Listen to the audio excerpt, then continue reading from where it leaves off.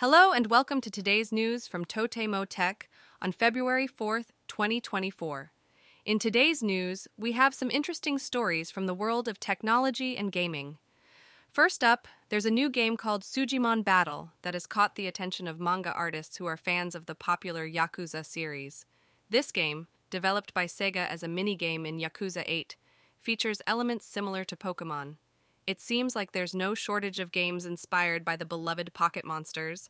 Moving on to photography, Ricoh has reintroduced the casual outdoor camera, WG90, under the Pentax brand.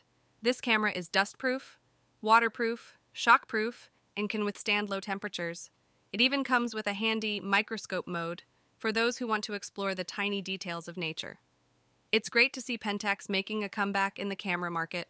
Next, let's talk about keyboards. The first ever self-made keyboard flea market in Japan, called Keyboard Market Tokyo, is generating excitement among keyboard enthusiasts. The event, scheduled for the near future, will showcase a wide range of keyboards, from high-quality models to quirky macro pads.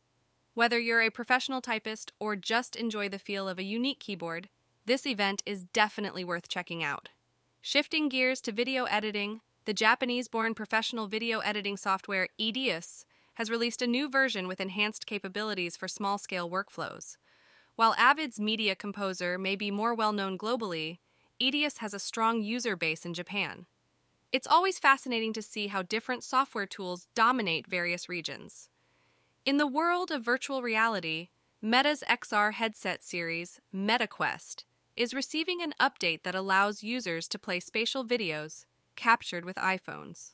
With the latest EV62 version, MetaQuest users can immerse themselves in a whole new dimension of content.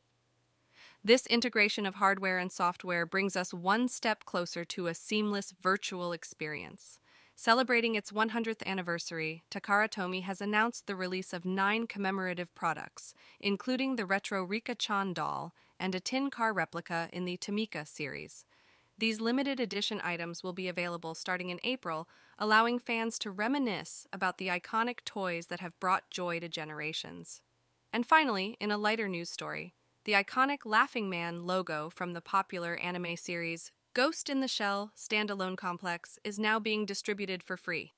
Fans of the series can use this logo however they like, embracing the spirit of creativity and freedom. That wraps up today's news from TotemoTech.